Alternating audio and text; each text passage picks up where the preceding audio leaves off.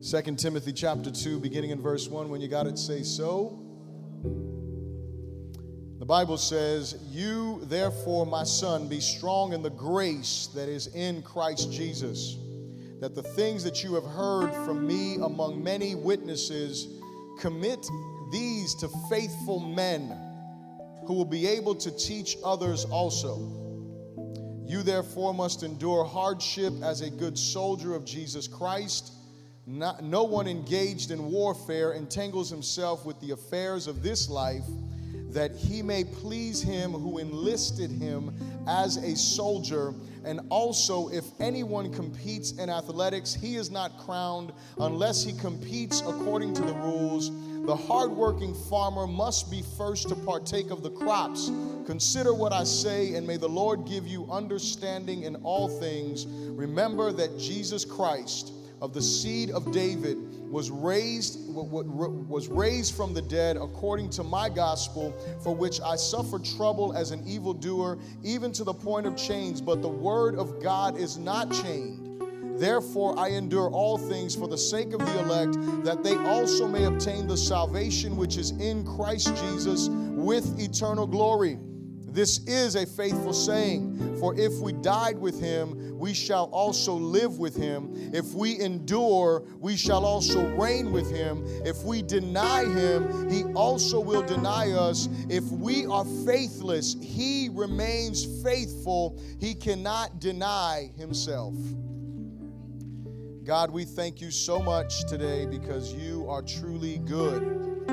You are merciful to us, dear God, and we acknowledge that we are here because of your grace and mercy. And so we humble ourselves before you, thanking you so much for those faithful men, Lord God, who gave their lives at the foundational times of your church, Lord, to make sure that your word was preserved, that we may be able to be partakers of it, God. Lord, we thank you because you show us your sovereignty in the preservation of your word. We thank you for the inspiration of Scripture. May we have ears to hear what you are saying to your church. May we humbly reply to you in obedience, God. As we hear you, let us not only be hearers, but doers of your word. We thank you in Jesus' name. Someone said, you may be seated in the presence of the Lord. So today is the last message in this series. We have been dealing with growing pains and talking about the importance from growth. And so a couple of things, I won't reiterate them long, but in the beginning, the first message that we dealt with, it was called Plan to Grow. We need to plan to grow. We can't just imagine, or should I say, we can't just hope that growth happens. We have to have some type of plan. And so we should have a heart to want to see other people come to know Jesus. Preparing for growth, we need to be prepared. We need to have the right mindset. We need to have the right perspectives in order for us to enable us to be able to see growth. Last week, we spoke on praying and preaching for growth and how important prayer is to the whole process of what God wants to do, and that we must all acknowledge that we are at all times preaching a message. And we are either preaching, I love you, Jesus, or I do not, at all times, in our marriages, with our children, in our workplaces, in our neighborhoods, whatever it is that we are doing, we are constantly preaching a message. And so don't think you're not a preacher. Just think about what you're preaching.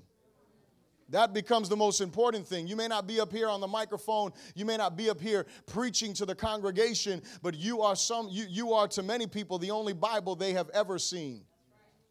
And so we need to be sure that we understand that. And today I want to speak to you about this topic, and it is persevering beyond growth. We talked about growth, and we made a big emphasis, or should I say, I made a big emphasis on growth and how important growth is to the body of Christ, and specifically to Faith Doma Fellowship, that we would consider where we are, that we would consider what God is doing, and that we would get in the position and that we would be on mission with Jesus, doing what he has called us to do. But here's what I don't want us to do. I don't want us to get stuck just thinking about numbers in a building. I don't want you to not think about numbers. Remember, there's one number, and that's it, one. Each each one is going to reach one, and you're going to continue to reach always. That is the one number that you want to be focused on at all times. But here is the thing. I don't want you to solely think about collectively, well, we filled this building, and so now we're good. Or we filled this building and another building that we'll move into, and now we're okay. Or we filled an auditorium, and now we've done enough. I don't want you to ever get to that place, because if you ever do, then you have lost sight of what God has called us to do as a body.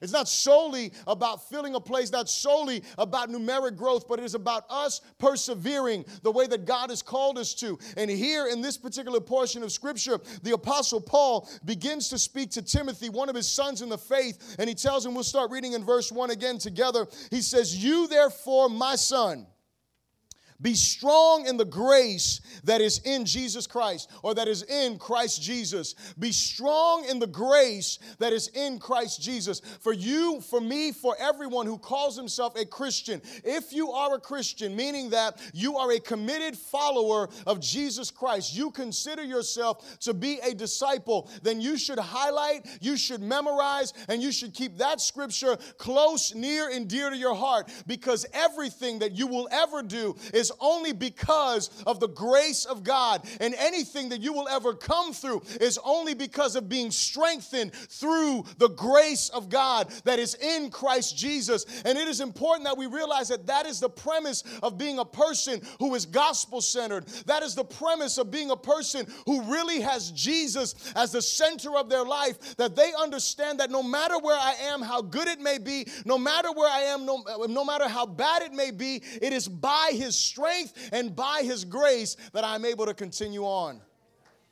And we as a people must have that heart. And so he challenges his son Timothy. In this particular epistle of 2 Timothy, there are 4 chapters here. And in 3 of the chapters, Paul talks to Timothy about suffering. He talks to Timothy about difficulty. And it kind of brings us back to where we were toward the latter part of the year when we were going through the book of First Peter. And Peter was talking about the hardships and the trials and the difficulties.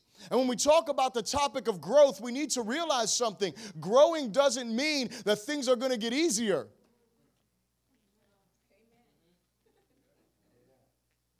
Growing means there's more work to be done. Growing means there's more people to offend you. Growing means there's more people to break your heart. I was listening to Z88.3, and, sometimes they have, throughout the show, throughout the day, they have Steve Brown. He gets on there, and he's the guy who's got a real deep voice, and, so if you've ever listened to it, you've heard him. My voice can't get that deep. I might break something. But ultimately, he's got a real bassy, strong voice, and he says, listen, and I'm going to paraphrase totally, but you'll get the point. He says, listen, if you are visiting a church to see what we're about, run. He said, leave. And I was like, that is not a good encouragement for folks that are coming to a church.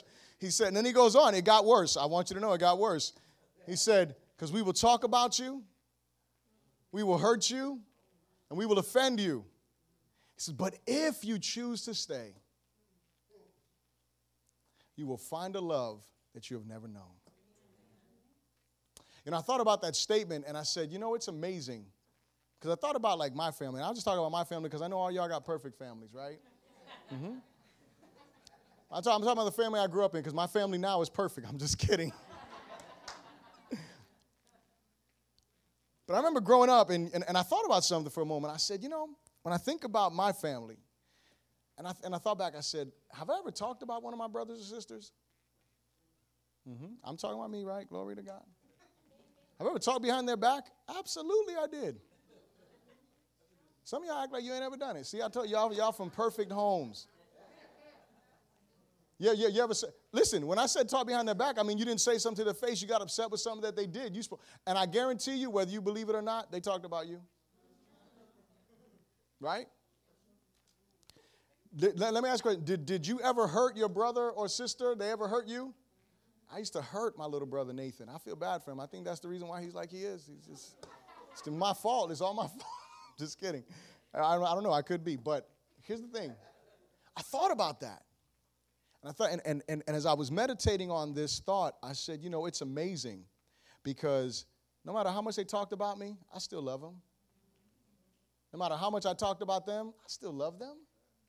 No matter how much they hurt me, I still love them. I still care for them. And it's amazing because this is where the thought got heavy for me. I said, it's funny because when we come to church, we're supposed to have that family mindset, right? And here's the thing. We commit ourselves to our families on all levels.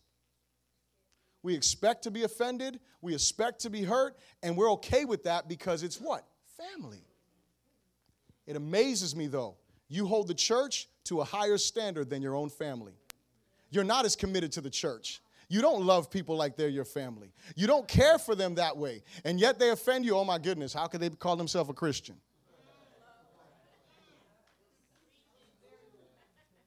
Did you get the heaviness of that? To our families, man. I mean, we can be hurt. We can go through stuff. But to the church, we're not half as committed to the church as we are to our families, yet we expect more from them in the place of perfection. That's horrible. Because you know what? I love Pastor Chad. He came up to me this morning and he said, how does it feel to be filled with a church full of sinners? I said, it's amazing. It's amazing. Because we are. That is why Jesus died.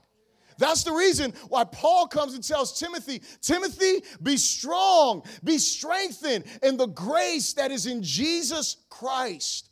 Be strengthened in that grace. And so when we talk about growth, we need to realize there are going to be things that are going to occur that God is going to call us to. Pastor Robert was speaking about the connect groups. And I mean, for real, and not to just say it because it should be said or whatever, but really in all honesty, I was so blessed after our connect group on Monday night. I mean, I wasn't in all the other connect groups, but our group, I had a great time, glory to God. It was awesome. We connected, I mean, whatever. I mean, we talked about each, not about each other, glory to God. We didn't get there yet. We'll get there next week. I'm just kidding. We talked with each other, okay? We spoke with each other. We opened up. It was a great time to get to hear people's heart. I mean, I was amazed, and I sent this out to the ones that were in the Connect group, and I said, sometimes we forget, and I think I said this last week, sometimes you forget about the grace of God in your life.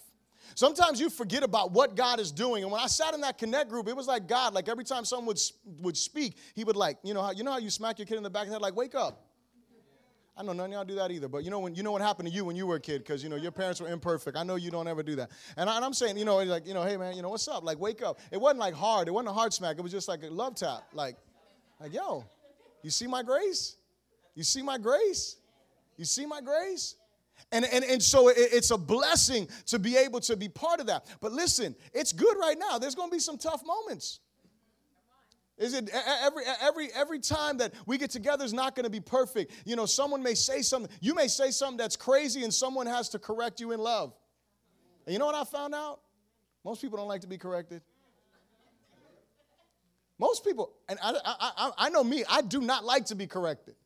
I do everything I can to think about it twice before I do anything. I like think, when I say twice times like 50. I'm like, let me just think about it this direction, what happened. And I think, because I don't want to be corrected. And then when someone comes and finds something wrong, it's like my wife. She's a wonderful proofreader. And y'all know if I make up words up here, my grammar's got to be crazy, right? Yeah, y'all know that. So when I'm writing stuff out, I mean, it took me like 3 years, seriously, to really remember the difference between, the THERE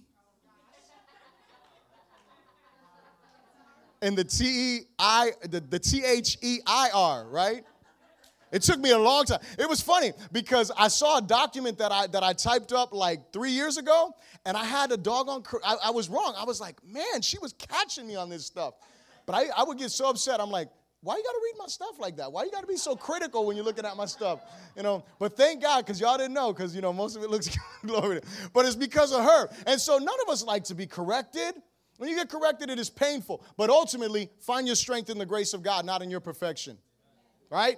Find your strength in the grace of God. He goes on in verse 2 and he says this, and he said, and the things that you have heard from me among many witnesses, commit these to faithful men who will be able to teach others also. I love this. Pastor Chad was praying with us this morning, and as he opened his mouth to pray, it was funny because at that exact moment, I was thinking about the men of the church. And he began to pray. I was thinking about this particular portion of scripture, and I was meditating on what I was going to say at this exact moment. Seriously. I say that because I want you to know sometimes you'll be standing in a circle and you don't even know why something just comes into your heart, and it's not because I was like willing it to happen. Like somebody pray about it. It wasn't like that. It was that the Holy Spirit was working in two brothers at the same time. God was dealing with my heart as I was meditating on what I was going to share, and God began to use him to pray out this thing. And so when I looked at this scripture and I was going through this, these two scriptures are more of like an introduction to what I want to share. But he says this, he says, "In the things that you have heard from me among many witnesses, commit them to faithful men." Say, faithful men. We desperately, desperately need faithful men in the church. Now listen, I am not discarding women. Can everyone give a hand of praise to the women? I just want to do that right now because I do not want to discredit or act like women don't need to be faithful. Women, you need to be faithful too. Amen? But what I really need to understand, or what I really want to get across, is that we as men need to be faithful to what God has called us to be faithful with.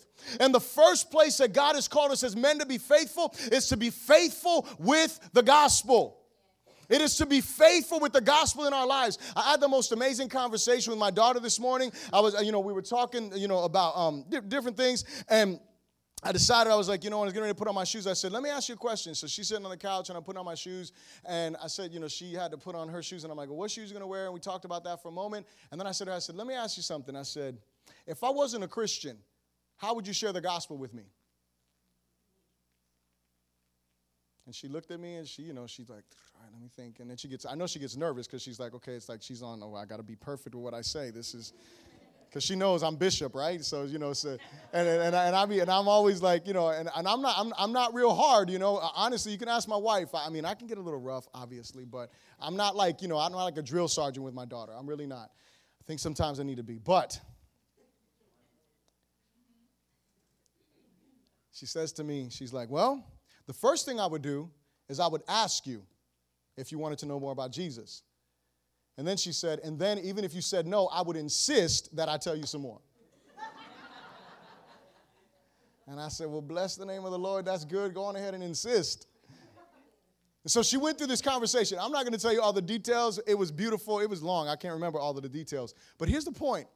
The point is, I sat there, and you know what, parents? I challenge you. Ask your children that. No matter how old they are. I don't care if they're teenagers, grown up. I don't care if they're little, whatever. Ask them that question. You know why? Because you're going to see how you've been doing with the gospel in their lives. You are going to see if you have been faithful, not only as an example. Listen to me, parents, men especially, and single moms. Hear me. Hear me, please. It is not enough just to live righteous before your children. It is not enough just to say no to sin and to, walk holy. You need to teach them why. They need to understand why they don't do this, why you don't do that. And when you ask that question, you're going to find out how faithful you've been with the why. Because if you haven't been faithful with the why, they're going to be like, well, I don't know, and that's what they're going to do. And let me say this, because I don't want to act like I'm boasting. I'm not going to get into all the details. My daughter wasn't perfect in her answer. You know why? Because I'm not perfect in my presentation. I'm fallen. And so I didn't expect her to be perfect. What I did, I took it as a great opportunity. We had a good conversation about it. I shared with her some points, on like repentance. Hallelujah. Because we all got to learn more about repentance and faith. And, I asked her, I said, well, how do you become a Christian? My daughter I say this because this was pretty cool for me. I was like, wow. I'm like, well, why do I need Jesus? And she said, well, because there's two books. There's a book of works and there's a book of life. I was like, she went to the book of Revelation on me. I was like, glory to God. And I said, okay. And I said, so how does my name get in this book of life book? But the point of the matter is, we're having this conversation, and she's talking about that. I asked her the question at the end. Later on, I said, well, how do I become a Christian? I walked away from her later, and I played like, okay, I thought about what you were saying. Now, how do I become a Christian? When I did that, you she came back and she was like, well, you have to accept Jesus. And, she went through all of that with me. And then that's when we talked about repentance and putting faith in Christ. And for me, this becomes so important because this scripture here is that we as men need to be faithful with the gospel. Everybody needs to be faithful with the gospel. But men, fathers, my burden that has come up in this year is men. Men leading. Men rising up. I know we are praying as the leadership for men to be everything that God has called them to be. The reason why I point this out is because if there were not faithful men, how would we have the scriptures we have today? The church wouldn't be what it, and mind you, we're far from perfect. But if there were not faithful men who were willing to give their life, we wouldn't be where we are today. And see, here is the issue with the reason why this becomes so important, and the reason why I wanted you to give the Lord a hand of praise for all the women, is because churches today are predominantly filled with women. Women come to church. And I'm going to give you a statistic. I'll probably say it again later on. But here's what I want you to get. I was talking to Dan Holland, and he gave me this statistic. I was like, wow, that's pretty amazing. He said when a woman comes to church who's part of a matrimony and a family, when she comes to a church, there's a 16% chance that that family will stay in the church. This is statistically. This is measured throughout churches just to see what are the statistics. Woman comes, and listen, again, nothing against women. I just want to point out to you the statistic. 16% of those families are going to stay with your church. When you win a child to Christ, you want to know what the percentage is there? 8% of the families, like, when we do VBS and stuff like that, kids give their life to Jesus, 8% are going to do that. You want to know what the percentage is when a man finds a church and he decides to stay there? 92%. There's two things that we see there. Number one, men are supposed to lead their family spiritually. Men aren't supposed to send your wife, listen, go look at the church, see if you like it, and then we'll go. That's what a lot of men do nowadays. Go see, go scope out the land like she's the spy going into the promised land for you. It's like, yeah, they got grapes or whatever. I don't know. She's coming back. No, there's giants in there. We don't want to go. Listen, it's okay. Have your wife. Pastor Chad was telling me about a particular man of God. He was having his wife call churches to ask specific questions before they went to visit. Why? Because he's working all day long. He can't do that during the time that someone's there to pick up the phone. And so rather than waste their time going to visit, they had some specific doctrinal questions that the family was agreed on. So they called, asked these churches these questions before they went and visited anywhere. But then he didn't stay at home and wash his car, make sure it was looking right, and then you come home and tell me the down low. Well, you think he could preach? You think the worship was good? What about children's ministry? My brother, that is your job. That is your job. So that's one thing. But here's the other thing. Us as men that are in here, how important do you think it is for us to reach other men? When we're looking at the perspective of church growth. You want to see a church grow? What do you want to do? What are you saying, Bishop? We shouldn't evangelize women? That's the devil speaking. So no, I'm not saying that. I think you need to reach every woman. I think you need to reach every child. I think you need to reach every person on planet Earth with the gospel. My challenge right now, I'm not going to let you get out of the conversation. My challenge right now is to the men that are sitting here that we must be faithful. And listen, I'm going to tell you right now, as a man to a man and speaking directly to the men, sometimes it is the most intimidating to engage another man in a conversation about Jesus. Because you know what? We got our little boxes. We compartmentalize and we make sure we kept you way out of that box. So since they never let you in that door, it's hard to just bust it down. Amen? But how many of y'all know the grace of God is able? And so it's important for us that we become these faithful men. And so I pray that as you men of God read emails that I send, as you men of God are called into covenant and relationship with other brothers in this church, that you will respond so we can be these faithful men that God has called us to be. Amen? Verse number 3, look at it with me. It says this. It says, you therefore must endure hardship as a good soldier of Jesus. That's a great encouragement, huh? Be encouraged. You must endure hardship. That's real encouragement. He goes on. It doesn't get any better. Glory to God.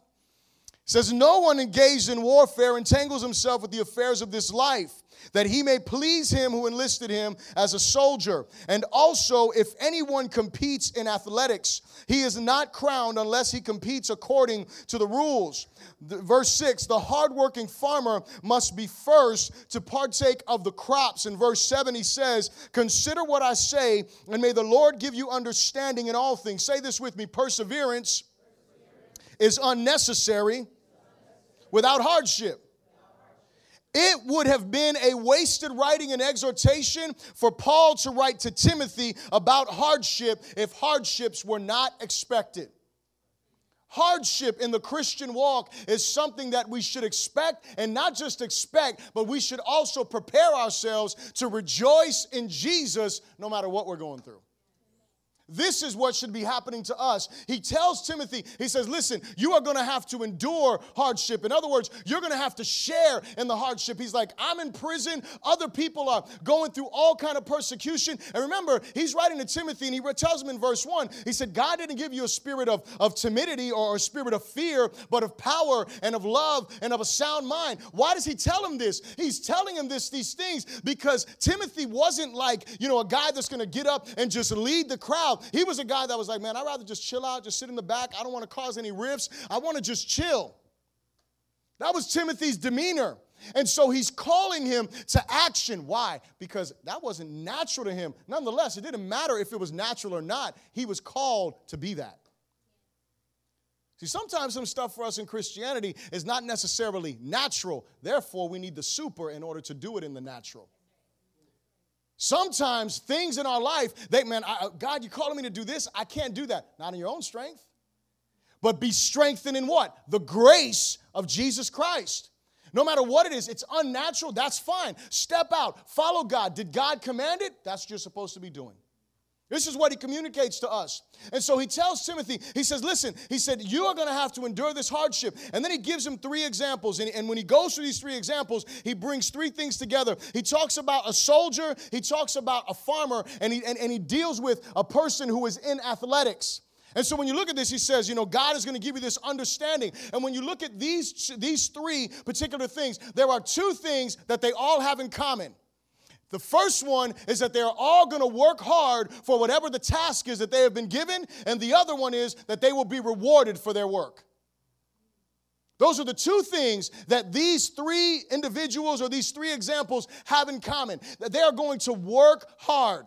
You look at the soldier. What does he say? He says, a soldier is not one who is entangled or engaged. And that's what that word is. It is to be entangled with the cares of this world. What happens when someone goes into the military?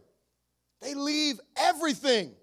They go to boot camp. They're separated. They can't do anything about the civilian affairs that are going on. And so what do? They go and they work hard. They're not worried about civilian affairs. They're worried about their military call and what they're supposed to do. And what do? They work hard. And they work hard for what? So they can please the one who enlisted them. And so where's the reward? Right there.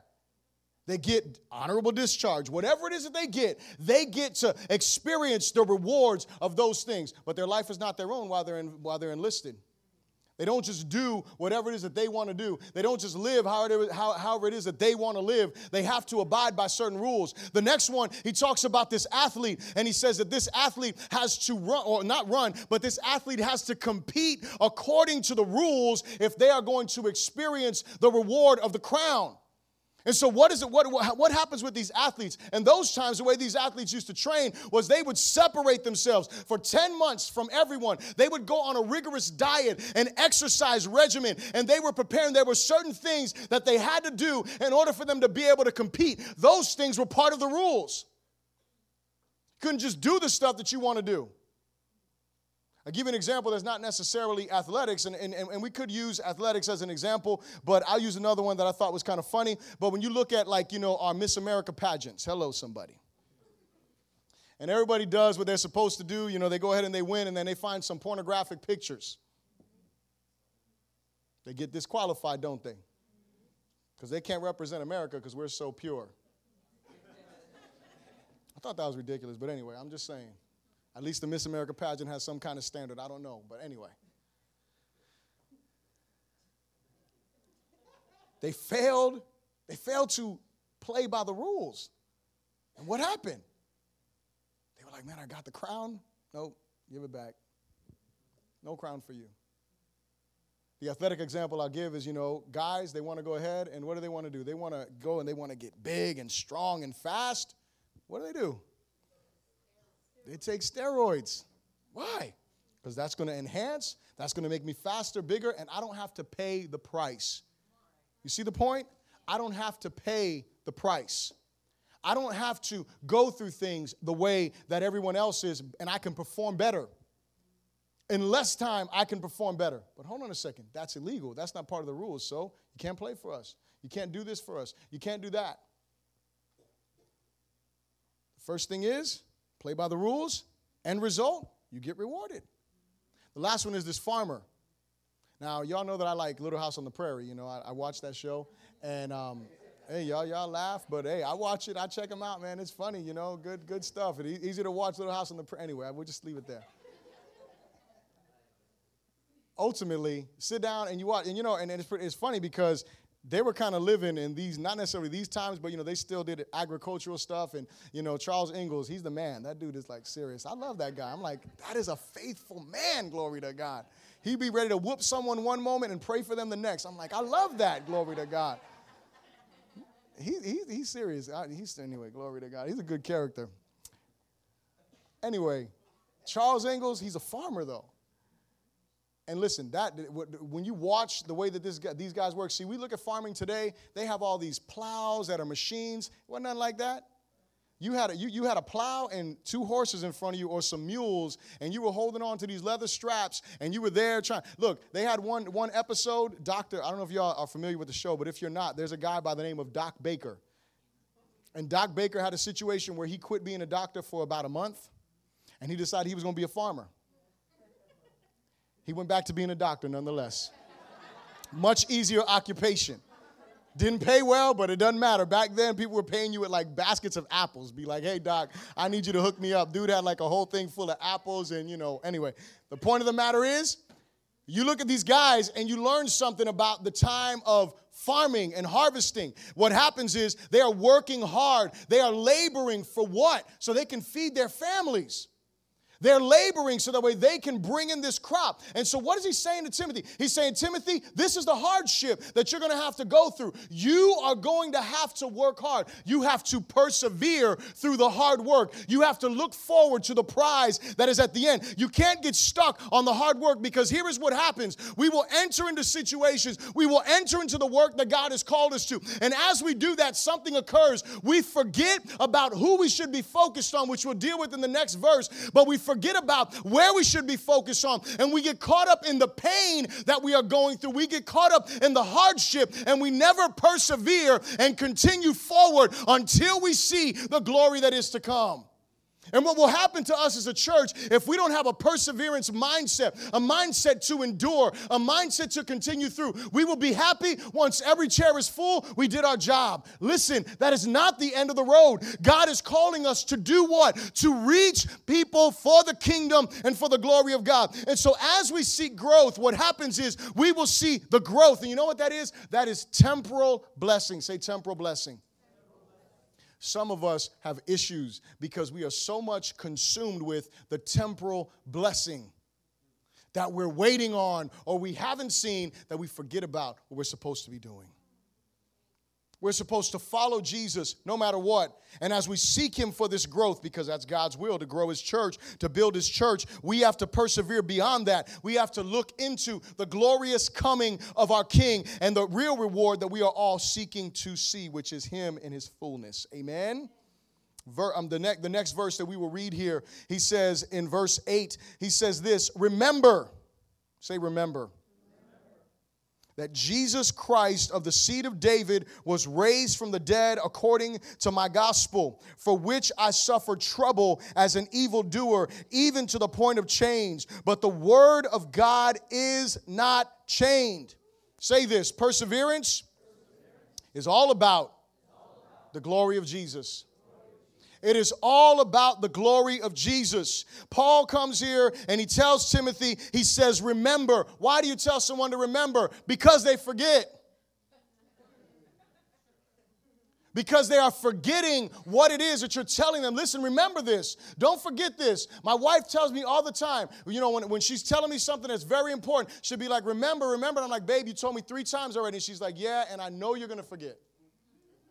And she's right, because I have a good memory when it comes to things that I'm really focused on and engaged in. But she knows there's some things that I'm like, okay, babe, I heard you. And I'm going to forget. And so you tell someone. And so you would think, right? I want you to think about this for a moment. Think about your experience with Jesus when you first met him. Or the second time you met him, or the third time you met, whatever. I don't know how many times you've met him. And what I mean by that is you've experienced him, okay? I'm talking about those overwhelming moments when Jesus has invaded your life, whether it's been in worship, whether it's been by yourself. For me, it was when I was messed up out of my face on drugs, and he walked up on me and I was totally terrified, and he just transformed my life. And when I say walked up, I don't mean like he walked up like a gangster and was like, yo, what's up? It wasn't like that, okay? But that is the only time that I heard his voice in 17 years. Only time. Heard him say it. You've come this far. You're going to stop now. The fear of the Lord gripped my heart. And I was like, wait a second. I don't know what I'm doing. I'm trying to close doors, lock doors. My mom's looking at me like, what is wrong with you? I said, I don't know. I'm just afraid. She said, look, just sit down. Let's read. She started reading the scriptures. I was crying. God was, I don't remember anything that she read. She read and read and read. I was bawling. God was speaking to me. She stopped reading. She started talking to me about things that nobody knew. Nobody knew that me and all of my gang banging and all of my drugs and all of that stuff. I used to come home every night and I would say, God, forgive me of my sins. I don't want to go to hell. Nobody knew that. He did. And trust me, I wasn't saying it loud enough for my mom to hear me. Hello. She started talking about stuff that man, I did not know about, or that she would have never known about. And at that moment, she's like, when someone is in the condition you are, because I was all messed up, she's like, we don't normally do this, but do you want to accept Jesus? And I was like, I absolutely do. You would think that someone who has such a dramatic experience, see, some of you are like, man, that was dramatic, Bishop. My experience with God wasn't like that. You don't have to have an experience like that with God in order to say that I know him or that I walk with him. Remember, being a Christian is not about experiences and feelings. Hello. Being a Christian is about a walk of faith, that you believe what God says about you, that you believe what God says about Jesus, that you believe that, and that alters your way of living. You want to know if you're a Christian? Think about those three things. Do you believe what the Bible says about you? Do you believe that the Bible says that apart from Jesus, you cannot be saved? Do you believe what the Bible says about you? That you are, listen, if you do not know Jesus, if you are not a Christian, that you are on your way to hell. Bottom line, that's what the Bible says. The Bible says you will be separated. Do you believe that? Okay, you believe that? Then do you also believe what the Bible says about Jesus? He is the way, he is the truth, he is the life. No one comes to the Father except through me. Do you believe that he is the only way? Or do you think Jesus is just a way that you can choose from a bunch of ways and get to the same place? That's not what the Bible teaches.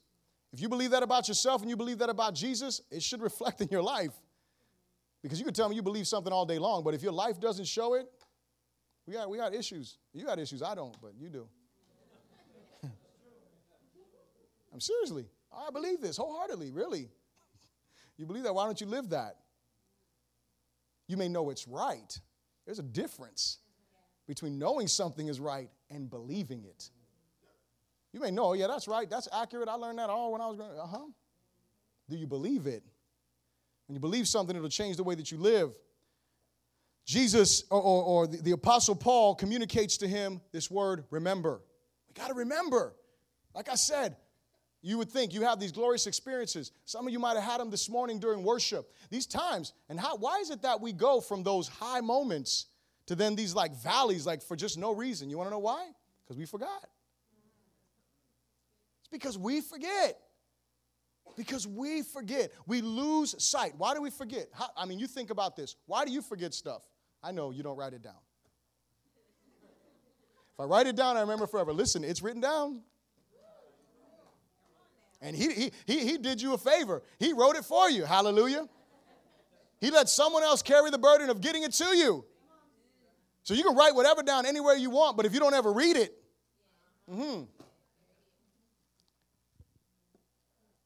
But you know why we forget stuff?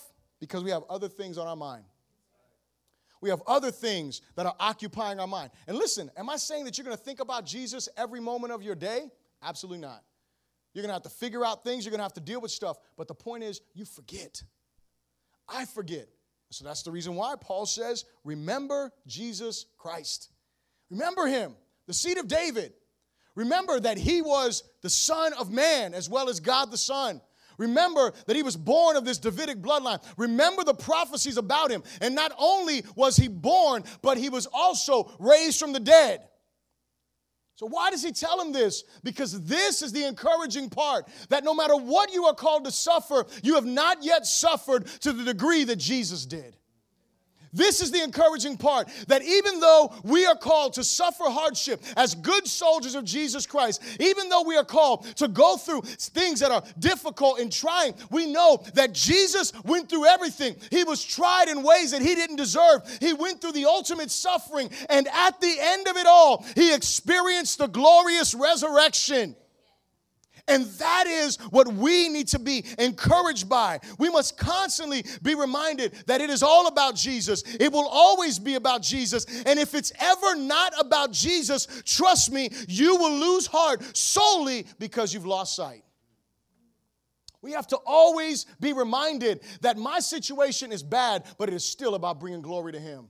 My situation may be difficult, but it is still about bringing glory to him. And so just the same way that we're going to suffer, that we're promised to suffer, we look at what Jesus went through, and we know that he experienced the temporal blessing. Give you an example of a temporal blessing. You remember the conversation that he had with the woman at the well? You remember that? Remember he tells his disciples, they're like, eat, go ahead and eat. And then he's like, look, I have a food that you don't know about. That was that temporal blessing, the blessing that he experienced here in this earth. He experienced that eternal power and revelation of doing the will of God the Father. And it's the same thing for us. We get to experience that. Not always in the best moments, not always in the best situation, but we're able to experience that. But not only that, he was resurrected after he was crucified. And now he is sitting up in glory, charging us and commanding us, calling us to action.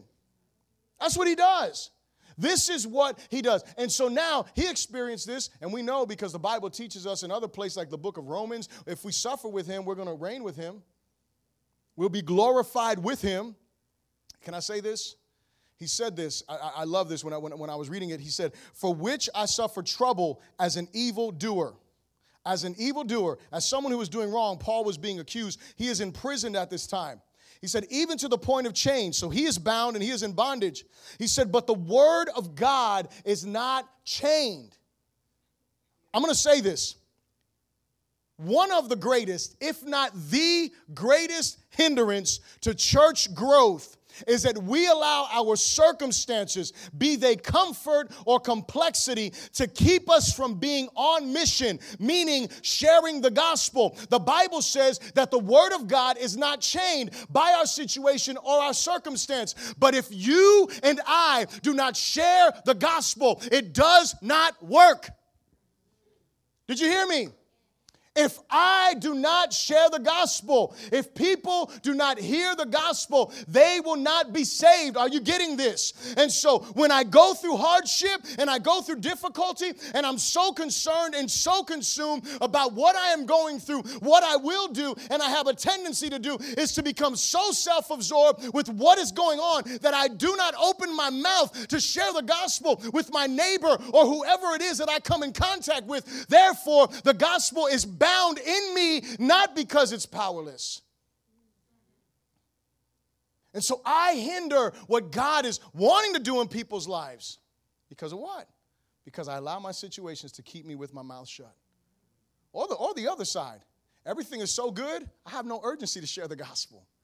Everything is so good in my life, I have no urgency to see the church grow. I have no urgency to see people come to Jesus. I have no urgency. Listen, ultimately, you need to use every avenue. I need to use every avenue possible to share the gospel.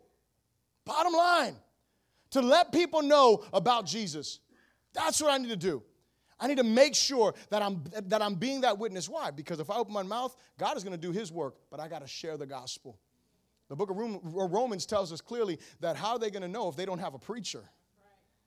If someone is, he says, faith comes by hearing. He didn't mean looking at someone's life and saying, hey, that's a good person. I want to be like him. You could want to be like, I don't know, Gandhi or something like that. Hello. Lived a good life, moral, great, wonderful. And, you got all kind of Christians all over the place. They quote Gandhi all over like he's Jesus. I know y'all are like offended, but it's okay. Listen, you see someone good, that's not what it's about. It's not just about living righteous. It's about sharing the gospel. It's about opening your mouth, sharing the gospel, making sure that you're not a hindrance to the word of God. Verse number 10 here. He says, therefore, I endure all things for the sake of the elect, that they also may obtain the salvation which is in Christ Jesus with eternal glory. I'll read that verse again.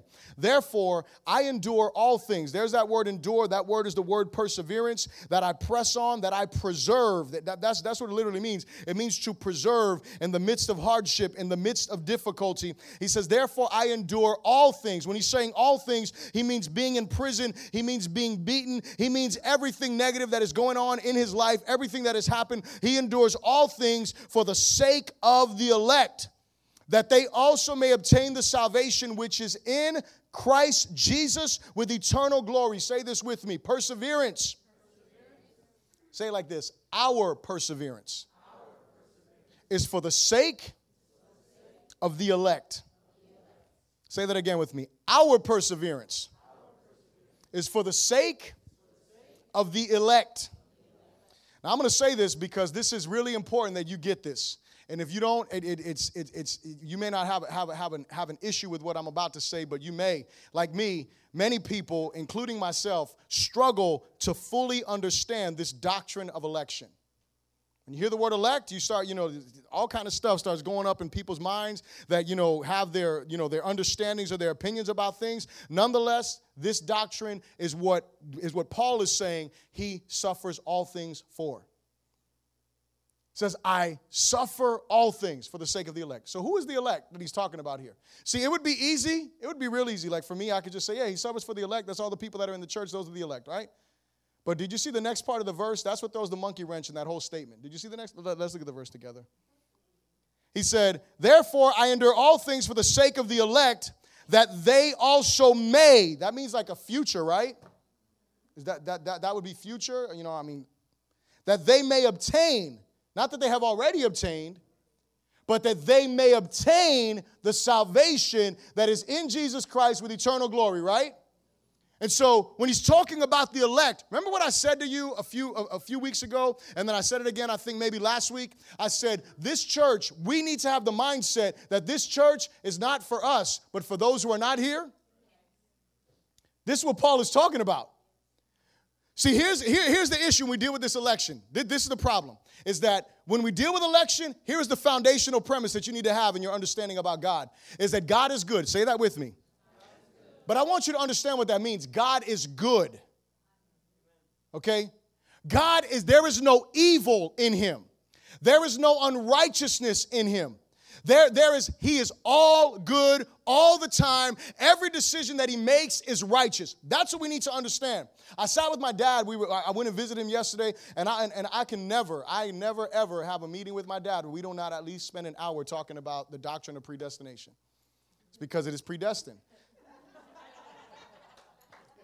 And I'm cool with that, because I love talking to him, and we have conversations, and he'll tell me things because, he studies a lot, and, he's actually, where he is, for those of you that don't know, my father is incarcerated, and where he is at, the actual chaplain there is a hardcore 5-point Calvinist, and he is teaching, he's having them be taught, all of the guys that care to be, they're taught Greek and Hebrew, and, so they're learning, like, what the language and all, they're learning all of this great stuff, which, sometimes can just give you a big head, Lord. But anyway, I didn't say that was my dad. See, y'all took that the wrong.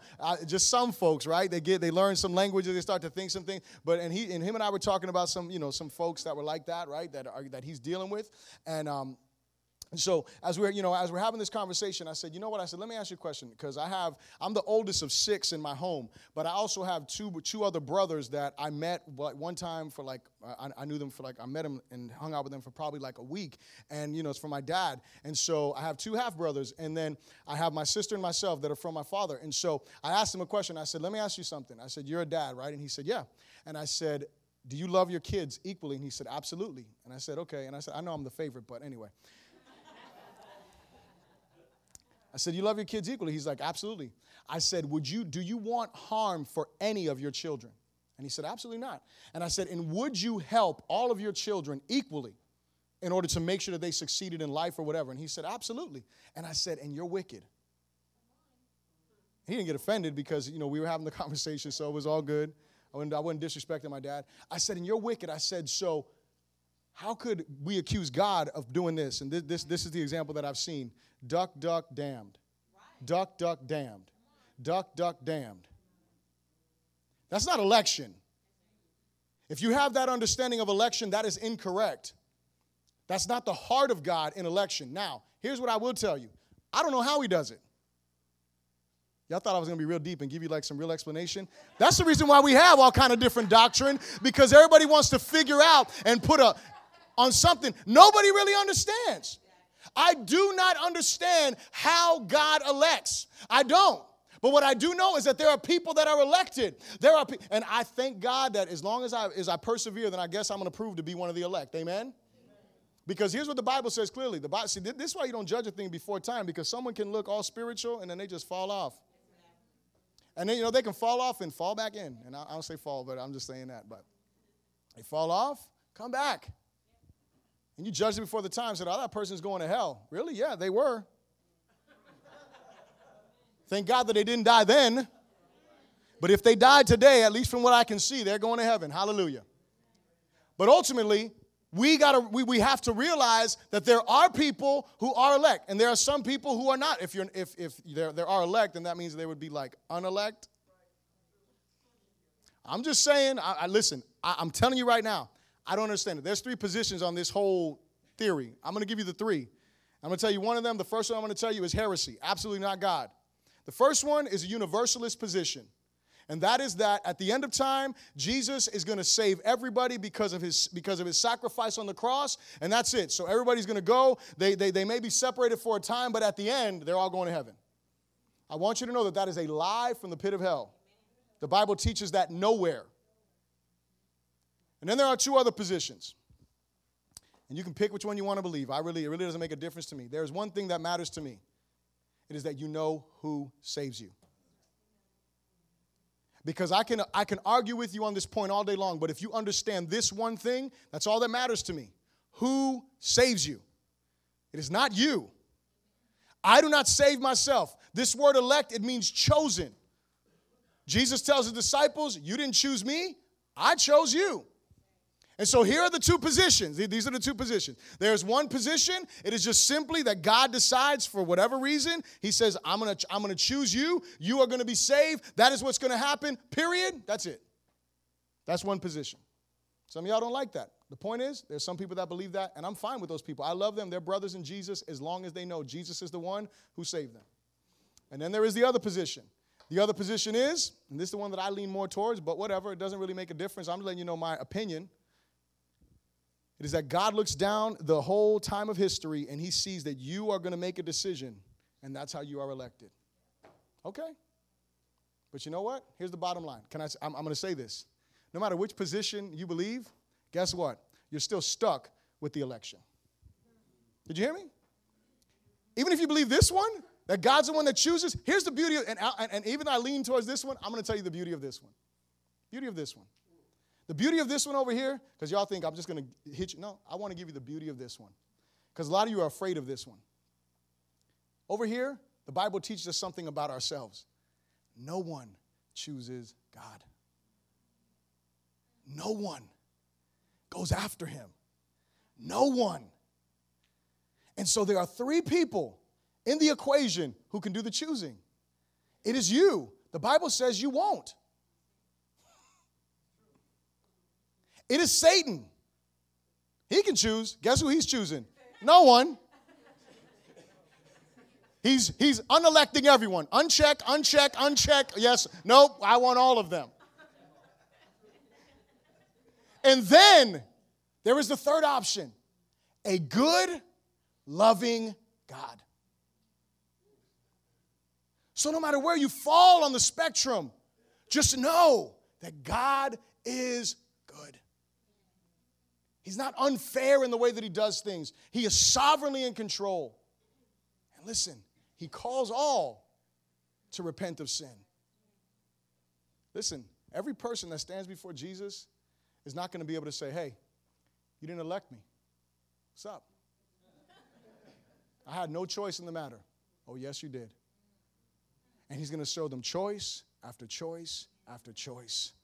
Opportunity after opportunity after opportunity where they rejected him. That's where we have to understand that our God is a good God. And Paul says, I endure all things for the elect, because I don't know who is elect. Here's one of the statistics we learned when we were doing evangelism. We were doing Becoming a Contagious Christian, learning on one of the aspects of evangelism. And it was that it takes the average person 7 times to hear the gospel before they respond. 7 times. So what does that tell me? That means that probably like 6 times, if you're talking to a person, you're going to hear no. And it doesn't mean 7 times you sharing the gospel, because now you're going to go count. You're going to be like, okay, I shared it once. A month later, I shared it again. Listen, you may just be the one person, because every time they hear it, it's like the first time. I'm just saying.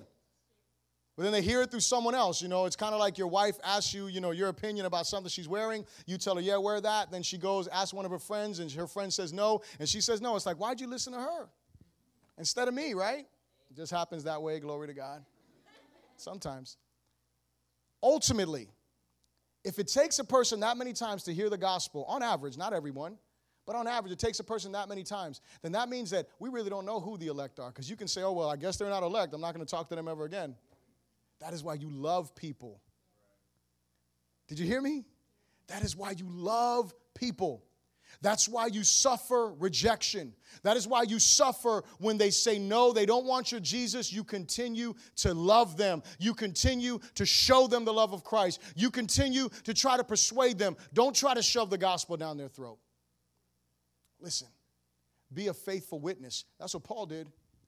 And if we are going to do what God has called us to do, then that means that we must persevere. We must continue on, because we don't know who the elect are, but we want to make sure that we are prepared for them. It's amazing, because I had 2 conversations after the last Vision Carrier class that we had. And just as a side note, we have the Vision Carrier sign up in the lobby, so make sure that you sign up before you leave if you have not done that. And if you went through the Vision Carrier, what's that? And if you went through the Vision Carrier class and you did not give me your information card, I need that so that way I can process you. Amen? Because you need to be processed. But in the Vision Carrier class, I had a conversation with someone. And in this conversation, this someone with love came to me, and they commented about 2 things that they questioned. And when they had this comment, they really, and for me, I felt in no way, shape, or form. Remember I told you that I don't like to be corrected? And this way, I wasn't offended. I was like, that makes sense. It was all good. 2 things that they commented on. One of them was on altar calls. The other one was on us not having service on Memorial Day Sunday and on Labor Day Sunday. And so when they had the conversation with me, I explained to them why we did that, but I thought about it. Now, I want to go back a little bit before that, because prior to that, I had a conversation with someone else who had an issue with us not having church on Memorial Day Sunday and Labor Day Sunday. Now, here's the difference. In the conversation with the first person, they came to me, and this is what they said to me. My schedule is like this. I can only get off 2 days a week, and so I specifically take off Wednesdays and Sundays so the way I can be in church. And then you go on ahead and you change the day for Sunday so I can't be in church. Did you hear the word I like 3 times in the conversation? It was all about them. And I was like, you know what? You need to repent, because nowhere in the Bible does it say that I have to have church on Memorial Day Sunday.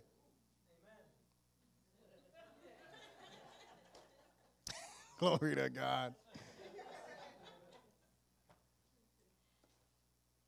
I didn't say that last part. I said, nowhere in the scriptures does it say that I have to have church every Sunday, that we have to have church every Sunday. And that's what I went into the conversation with, or whatever.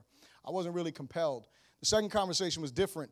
Second conversation, we talked a little bit about the altar call, and I still firmly believe, the scriptures don't show me that we have to have an altar call, but what I do is I do my own hybrid altar call now, right? So what do? I just open up the altar. I'm not going to beg you to come to the front. If you want Jesus, you need him, come to the front. We'll pray for you. We're going to open it up. I'm not going to force you to do it. It's open for you. We want to pray for you. That's the bottom line. I'm not going to make a big deal about it, but it was because the person's heart, when they came to me, wasn't about them. The person's heart was more about the other people that were in need. So I was like, you know what? I can go with that. I can get with that. The second thing that they brought up to me was the whole thing about Memorial Day and Labor Day. And here's what they said to me. They said, what about the visitors who will come to the church that Sunday and there's no church? What about them? And see, now it wasn't about them. It was about the elect. What about that person who was looking on the website, right, that we make investments in, and found us online and has no clue that we don't have church that Sunday? And they decide, maybe they found us weeks before, and even if we put an announcement, they weren't going back to check to see update. They got our address, they made it on that Sunday, and we didn't have church. And so in our last calendar meeting, we had a conversation. And I said, look, man, it's not written that I have to do this on Sunday. To one person, a day is holy. Another day, every day is holy. That's how I feel. I feel like every day is holy. There's not one day that is holy. We can have church on Friday, Saturday, Sunday, whatever. We could have church on Monday night if we wanted to, Monday, whatever. But the point of the matter is, the heart of the person was about the elect. It wasn't about anything else. And you know what we decided? We said, you know what? We're just going to have church on those Sundays. We're going to make it a good time. We're going to have barbecue afterwards, so we're going to make it appealing for y'all to come. And for hopefully the elect that come too, and we can bring them out there and have some fun with them. Amen? So what is the heart? The heart is we persevere. We make the sacrifice. Listen, it's real easy. It's real easy for me to just say, I'm going to just take a 3-day weekend, and I'm going to just chill out. But you know what? Those souls matter more. Amen? In closing, and I mean that, glory to God. It's about that time. He says in verse 11, this is a faithful saying, for if we died with him, we shall also live with him. If we endure, we shall also reign with him. If we deny him, he also will deny us. If we are faithless, he remains faithful. He cannot deny himself. And so perseverance is by the grace of God. He closes this portion with this faithful saying. And here's the things that I just want you to get as we're closing. Have you died with him? He said, if we have died with him, we shall also live with him. That living with him is not talking about future, it's talking about present. If we have died with him, we will live for him, with him, now, until we meet him in glory. How do we die with him? You meet him at the cross. You come to that place where you understand that you are a sinner. You come to that place where you understand that you are separated from God. You come to that place where you understand that your righteousness is not good enough. You come to that place where you realize that apart from Jesus, there is no hope. There is no salvation. You do like Jabez that we talked about last week, who was cursed from his birth. And what he does, he calls upon the name of the Lord. And then you come to that place where you recognize what Jesus did on the cross is the only thing that saves you. That's how you die with him. You die by identifying, by coming to that place. Like I asked my daughter this morning, how do I become a Christian? Because that's what it's about. You become a Christian through repentance of sin and faith in Jesus Christ. And you continue being a Christian through repentance of sin and faith in Jesus Christ. But how do you start the walk? You recognize that. You die. And then he guarantees, he says, you will live with him.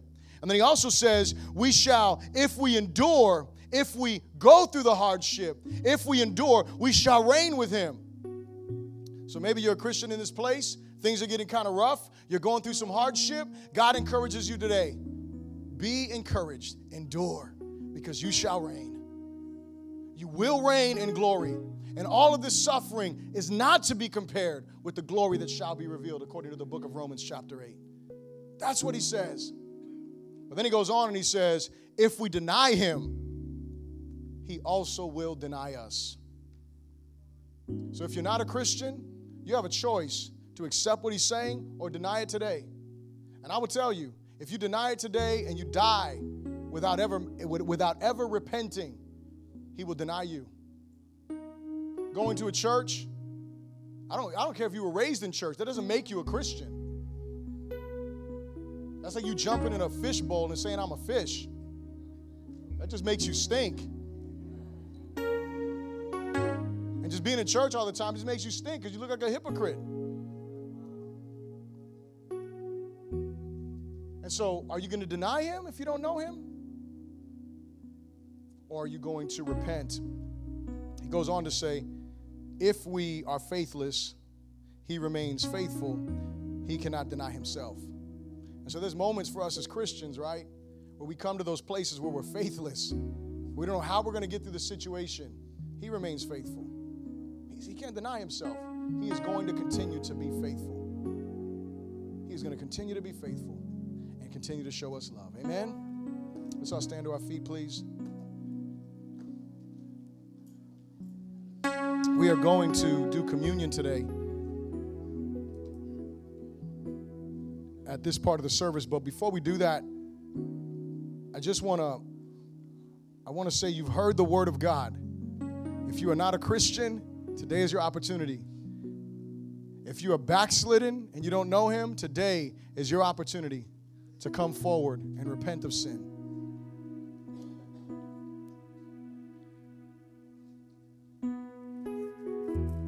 And so because we're doing communion and